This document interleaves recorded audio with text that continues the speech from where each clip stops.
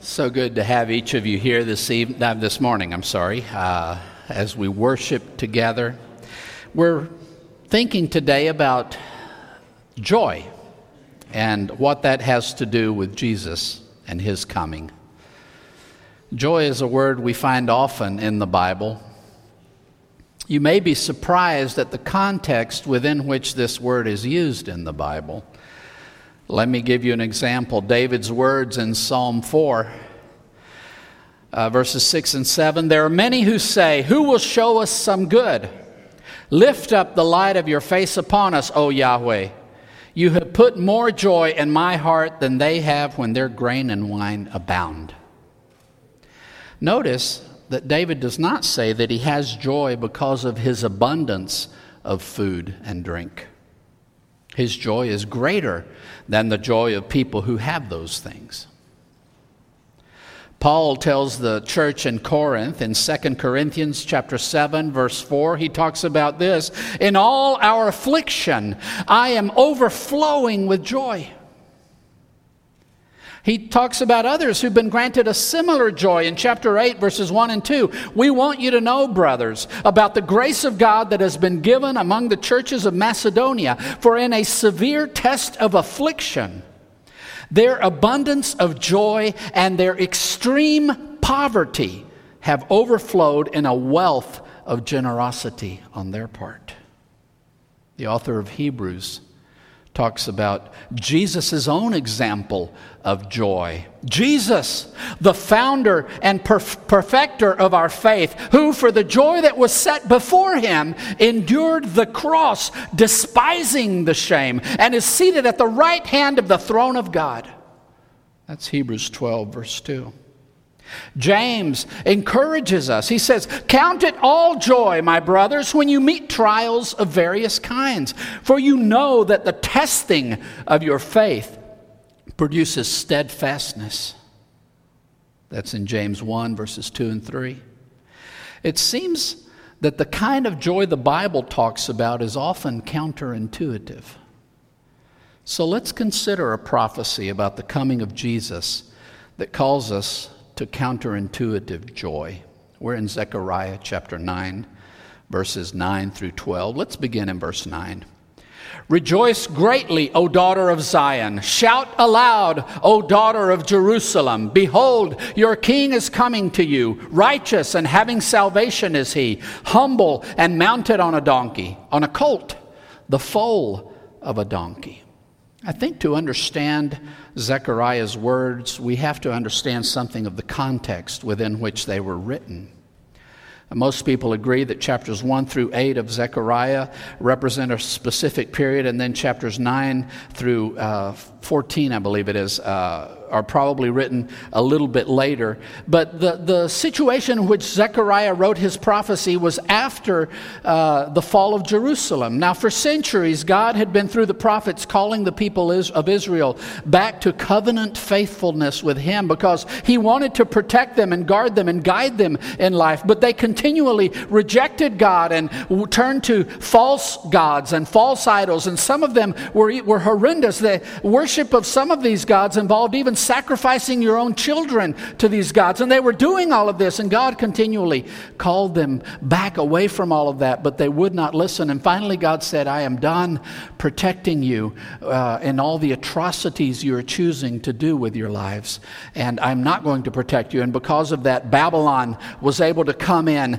and conquer the city of Jerusalem. And not only did they conquer, but they destroyed every building of any significance. They destroyed the temple. They tore down the wall around the city, and they killed a whole lot of people. And of the ones they didn't kill, most of them they dragged off into slavery in Babylon. They spent 70 years in Babylon. And God moved, and the Babylonian Empire was taken over by the Medes and the Persians. It became the Persian Empire, and Cyrus of Persia was one of the kings, and God used him to issue an edict. And he said, all the Jews who would like to may now return from bondage and from being in exile, and they can come back to Jerusalem and rebuild the city and rebuild the temple. 70 years that they had been in exile. They were offered the chance to return, and many returned. The most pious, the ones who longed for being able to go to the temple and bring sacrifices and reinstitute the worship of Yahweh the way it was described in the books of Moses. They wanted to return and rebuild the temple, but when they got back and started the project, they initially offended the people of the northern area of Samaria, so they became enemies. And here's the thing, the Persians had made that whole area one region in their empire, and they put the seat of government for the whole region in Samaria. So when the people of Samaria are the ones that are upset with what the Jews are trying to do in Jerusalem, they try at every point to oppose everything they're doing. And they send letters off to Babylon, and they're successful in ordering that they halt the reconstruction of the temple. So they got back, they started to rebuild the temple, and all of a sudden an edict comes back and says, no, stop, don't rebuild the temple. And for 18 years, the returned exiles would walk past the rubble of the temple. And 18 years, the work was halted. And it's at that point that God raises up the prophets Haggai and Zechariah, and they come to the people of Jerusalem with a message of hope. And they're saying, get back, rebuild the temple of Yahweh, and let's worship Him, and let's live the covenant relationship with Him that we have. And the people responded, and they started to rebuild. And God worked in such a way that the authorities allowed them to do this, even though they still had enemies in Samaria. The Persian officials authorized it, and they're able to rebuild the temple, and they finally finished building it. And it's probably shortly after the rebuilding of the temple, and they've reinstituted worship, and they're so excited because there's a governor by the name of Zerubbabel that the Persians had put in charge, and he's a descendant of David. So they're hopeful that God is going to restore the monarchy, and that the dynasty of David is once more going to rule in Jerusalem, and they're going to be returning to their former glory. But things don't quite pan out that way. Zerubbabel disappears from the historical record. Maybe that the Persians decided that this hope in the Davidic monarchy was more of a danger than a help, so they remove Zerubbabel, and it's probably around that moment where they rebuild the temple. Zerubbabel's no longer on the scene. People are discouraged. That's when we get this prophecy. Rejoice greatly. It's a call to joy. Not just a little bit. It's a call to overabundant rejoicing, joy to the highest degree. And it's a call to the daughter of Zion. Zion is a poetic way to reference the city of Jerusalem. Those who have been produced by this city of Jerusalem, who have come into the world because they happen to be in this city. The daughter of Jerusalem. Shout aloud, celebrate, be happy. I'm sure people at the time thought there wasn't a whole lot to be happy about. There wasn't a whole lot to rejoice about. And why are they called to rejoice? Behold, and it's almost like an announcement, and you can imagine the city of Jerusalem turning to look in the direction Zechariah is pointing. What is coming? Your king is coming to you. Righteous and having salvation is he. So this is a king who's going to do what is right, who's not going to abuse, who's not going to misuse power, but he's going to establish things that are right and operate from a position of rightness, of righteousness. And he's going to rescue the people. He's going to save them. He's going to bring them victory. And I can imagine those listening to this prophecy playing through their mind the glory days of David, the greatest king Israel ever had, the days in which he was the one God used to turn Israel from a band of scattered tribes, always at the whim and the mercy of all their neighboring enemies, and always being attacked by Philistines or Ammonites or Moabites or who knows who. Everybody, everywhere did what they wanted during the period of the judges, and God brought David on the scene and used him to defeat all these enemies. He was a tremendous military leader. And during David's reign, Israel finally coalesced into a powerful nation in that region and were able to live in peace. a peace that David's son Solomon enjoyed and did the most with. Surely that's what they're envisioning. We're going to return to that. God's bringing David back. He's bringing a descendant of David back to us, and he's going to do what David did for us. He's going to defeat our enemies, and he's going to lead us. But notice how the description continues. Humble. That word we translate humble has not just the meaning, we tend to think of the word in terms of a disposition or an attitude, right?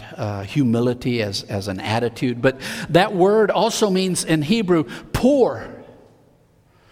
So it's more about your station in life than your attitude about things. This king is coming out of poverty. He's not coming out of privilege. And let's see, what's he riding? He's riding a donkey.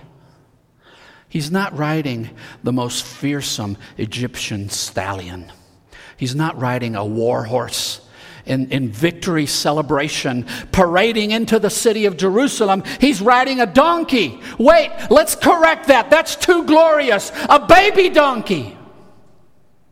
He's riding a baby donkey. That's about as insignificant an animal as you can ride before it can't support your weight.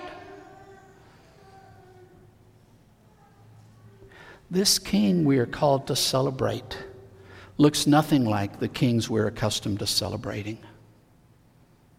He doesn't come in with all the pomp and circumstance. He doesn't come in with the military might and all the things we think you need to accomplish something significant in this world. This righteous king who saves, who rescues, who provides victory is coming in the most unexpected of ways.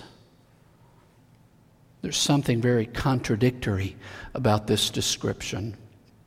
Zechariah calls on the returned exiles to rejoice greatly at the arrival of God's king, who arrives in poverty and meekness. Think of your own life. How has God taught you to find joy in things you might have once considered insignificant? Let's keep reading, verse 10. I will cut off the chariot from Ephraim, and the war horse from Jerusalem, and the battle bow shall be cut off, and he shall speak peace to the nations. His rule shall be from sea to sea, and from river to the ends of the earth.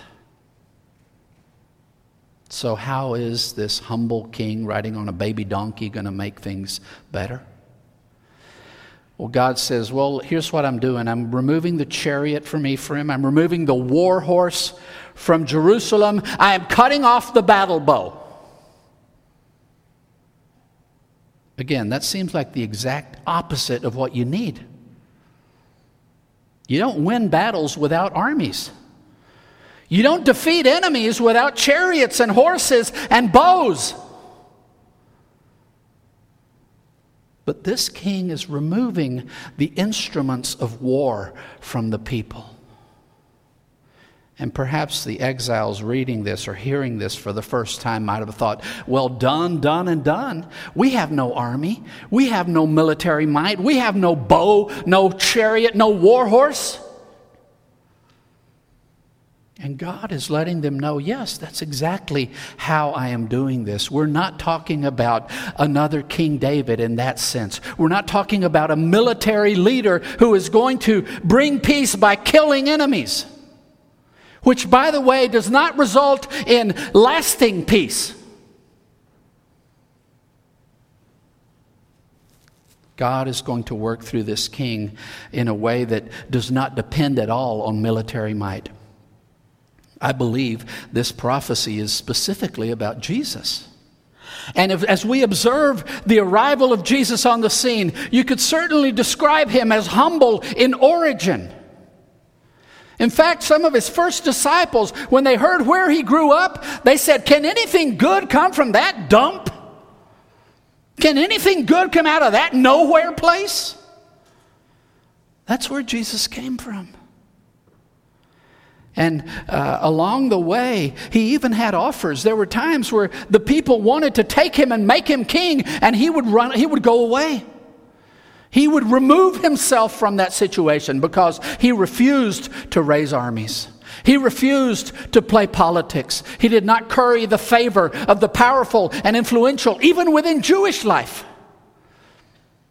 He did not curry the favor of the high priest or the Sadducees or the Sanhedrin in Jerusalem or the Pharisees in Galilee and Jerusalem. He did not try to build something through coalitions with the powers that be. He told his disciples to be rid of the weapons. If you live by the sword, you're going to die by the sword. He very famously talked about blessings. We know them as the Beatitudes. Who is it that is truly blessed? The meek.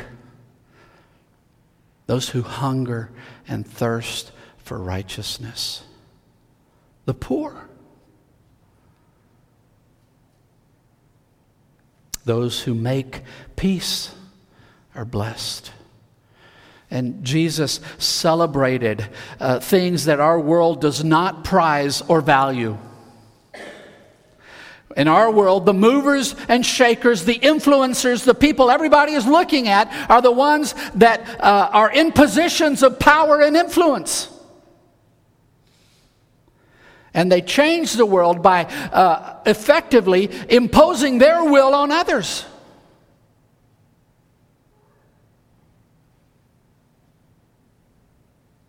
God talks about a king who's going to do this amazing work, but he's not going to do it the way the world does things. He's going to speak peace to the nations. He's going to bring peace, and he's going to do it without weapons. He's going to do this without implements of war. And it's been the axiomatic, assumed truth of human history and culture and society the world over since we've had such a thing as culture and society, that you need force to implement peace.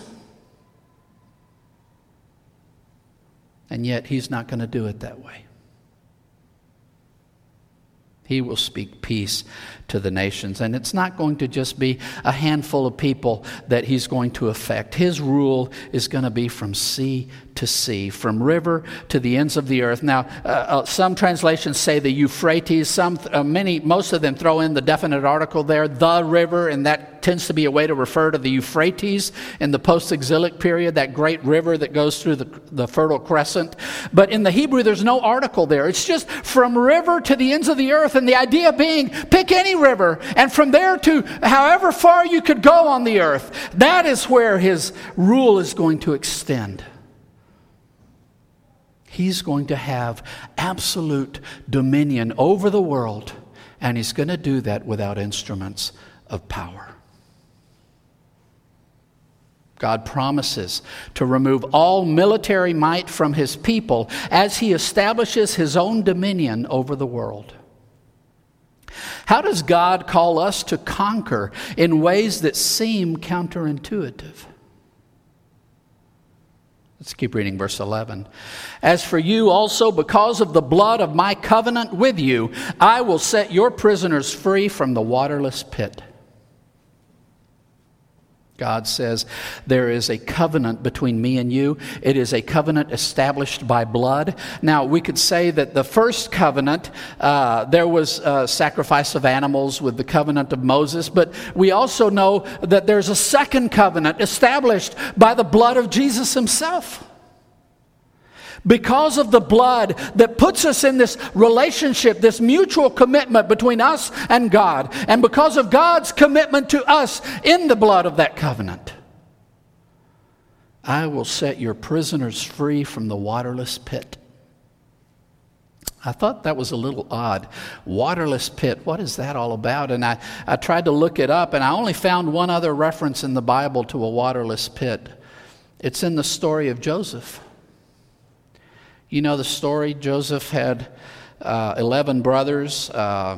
And I think at this point there were only 10 of them. His younger brother had not yet been born, I think. But his older brothers did not like Joseph. And there's a day when they finally say, we've had enough. We don't like this kid. He's Dad's favorite. But boy, he just makes us all look bad and we're done. We're going to kill him. And Reuben, the oldest of them, says, guys, we can't kill him. That'll make us guilty before God. It's going to bring curses down on us. Let's not do that. So they say, okay, well, let's just throw him in this empty pit. There's no water in it. Let's just dump him in there and let him die. And that way we didn't kill him. He just, he died. And maybe we won't fall under a curse. And there were plans. Reuben's plan was to come back later and get him out of that pit. But before Reuben could do that, the other brothers are hanging around and they run across a band of Ishmaelites, traveling slavers. And they say, here's what we can do with Joseph. We'll just sell him to the slavers and make a profit at the same time. And that way we haven't killed him. We're not under any curse. So they get him out of that waterless pit and sell him into slavery. You know Joseph's story. Not only was he sold into slavery through nothing bad that he had done, through no fault of his own. In fact, they hated him because he was the goody two-shoes in the family. He ends up a slave. And then he ends up in Egypt as a slave. And even there it goes from bad to worse, because there the master he's working for, his wife tries to get him to sleep with her. And he says, I can't do that. That's wrong. I should not do that. That would be a sin against God and against my master. So he refuses, and she falsely accuses him of trying to rape her. And he ends up in prison for years. And it seems like Joseph's life is a clear example of somebody who tried to do the right thing at every step. And every time, it just went from bad to worse. Is that the reference God is making here? Now, we know that Joseph eventually was released from slavery, was released from that waterless pit, was released from prison. Eventually. He was placed in a position, and God used him and gave him the information he needed and the skills he needed through the hardships. He developed these skills that he could lead the whole nation of Israel in preparing for a devastating famine that was coming. And God used Joseph to save the ancient human race at a key moment in human history when most of the human race is in this area, and that famine would have wiped out, would have decimated human population. God used Joseph to prepare. For 7 years they were storing up food and preparing for the famine. And the world was saved because Joseph was the instrument God used. Now, it's interesting to notice that this saving of the world through Joseph did not involve the use of military might. Joseph did not command armies. We're never here that he used any war chariots or bows or any of that kind of stuff. And yet God used him through the hardships of this life he lived, placing him in the right place in the right moment. And even Joseph himself, looking back on his life, rejoices at what God has done in his life, to the point that he tells his brothers later in life, guys, don't be worried about the horrible thing you did to me, because you wanted it for death, but God wanted it for life. And the result has been life. And the misery of his life became the greatest source of joy for Joseph. So God is talking about privilege, but it's a privilege that may be fraught with hardship. It's a joy that may be hard won.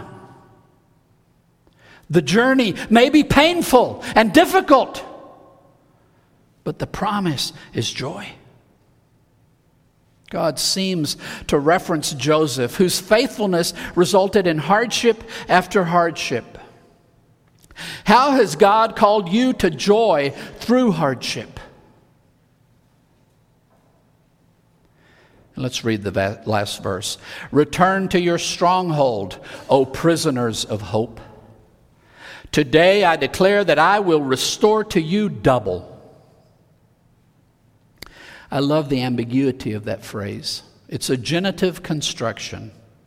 Prisoners of hope. And there are at least two ways to interpret a genitive construction. It can be an attributive genitive, in which case we're describing the prisoners. So that would mean hopeful prisoners, prisoners who have hope. The genitive is an attribute of the noun. The other way is possessive. In other words, you are the prisoners who are possessed by hope. I kind of like that one better. It's not just hopeful prisoners. You're prisoners, but you have hope. It's people who are captive precisely because of their hope. Why have these guys 70 years later left everything behind and made the long journey to return to Jerusalem to rebuild? I'm sure they're wondering why they did that. It's not been as fun as they thought it was going to be. It's been really hard and difficult, and they have enemies on every side, and they feel powerless, and they're facing all of this, and the reason they're in that pickle is the hope they have in God. And that hope has made them captive. Sometimes that's the way hope works. We stake our hope in Christ, and the journey, the cost becomes so great sometimes, and the pain so real, and we're tempted to give it up, but we cannot. We are prisoners of our hope because we know that the God who promises keeps His promise. And we endure what we must endure, and we are held captive by our hope. To the point that if it costs me my life, I still cannot let go. That's the kind of hope we see in the New Testament description of the first believers in Jesus, the first who followed Him. So many of them ended up being killed for their hope in Christ. They were prisoners of that hope. And that might sound awful. Why would I want to be a prisoner of hope? Why would I feel compelled to hang on to this, even if it becomes life-threatening? What's the second half?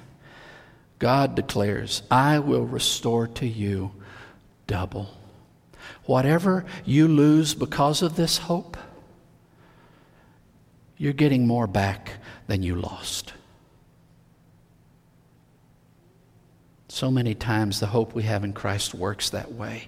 It is painful. It is expensive. Jesus said it's going to cost you everything you have to follow me. You have to lay it all on the table. You've got to give it all up. And here is the promise to the prisoners of hope. I will give you double what you lost.